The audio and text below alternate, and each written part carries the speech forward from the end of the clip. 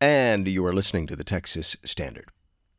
On Tuesday, Microsoft released an update to Windows 10. Okay. With software companies shipping feature fixes and security patches almost weekly, you may be asking yourself why this is news. Well, our tech expert, Omar Gallaga, says this week's update actually fixes a big problem for Microsoft more than a month after another update caused lots of trouble for users. Hey there, Omar. Hey, good to be here. Do you know, a little deja vu here, it seems like some of these big computer companies have been having a little trouble with their updates.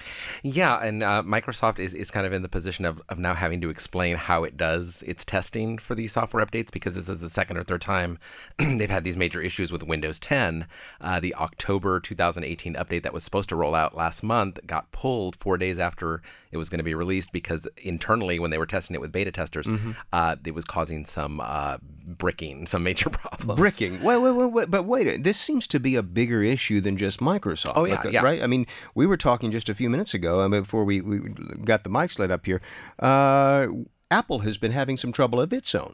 Yeah, I think early adopters have sort of gotten in the habit of like waiting out any of the major releases for a few days to make sure the bugs get ironed out, to make sure that they're not going to release a big giant OS update that's going to brick their phones. I don't know if you remember when Apple released iOS 9. I remember being at the Apple store, seeing people with their bricked phones when all I did was update my phone.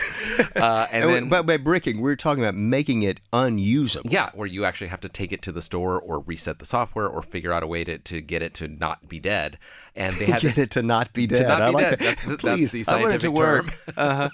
But this just happened too with the Apple Watch. The 5.1 Apple software was bricking enough of the watches that people had to take them into the store and get them repaired. So it's definitely not just Microsoft, but Microsoft is the latest to kind of get hit with this problem. Okay, so how bad was it for Microsoft? What was actually affected by the bad update, and who got hit?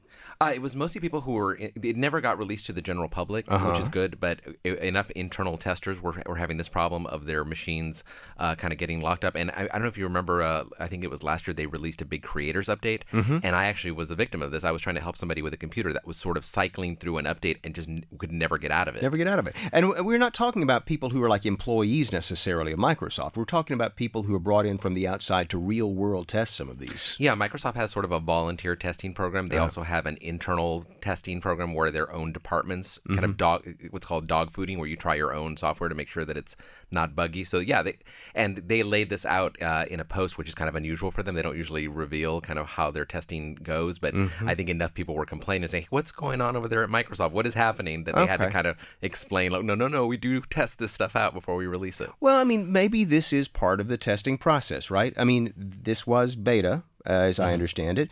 So, I mean, isn't Microsoft's best defense that this is our testing? This is the way it works. It is, but I think where a lot of the complaints are arising from is that when Microsoft released Windows 10, a big part of its features were what's called automatic updates, where you wouldn't have to worry about it. It would just do these updates in the background. You wouldn't have to tell it, yes, I want to update. It would just do it. But then, what if you get a bad update and you didn't sign off on it? So how do you find out if, in fact, you've gotten the fix or you still have something bad in your system? For this new release, apparently is up to snuff. But yeah, if you get locked in a situation where you just turn on your computer and it just starts cycling through an update, never getting out of it, you got the bad one. You may not be alone. I would Google and see, like, are other people having this problem, and then call Microsoft's toll-free support number. Yeah, you'll have to Google on another device, of course. That's tech guru Omar Gallaga at TechMinuteTexas.com. Good to see you again, Omar. Thanks for stopping by. Thanks for having me, David. We'll see you again in a couple of weeks. Coming up on 29 minutes past the hour, Texas Standard Time. Texas Roundup's next. Stay with us.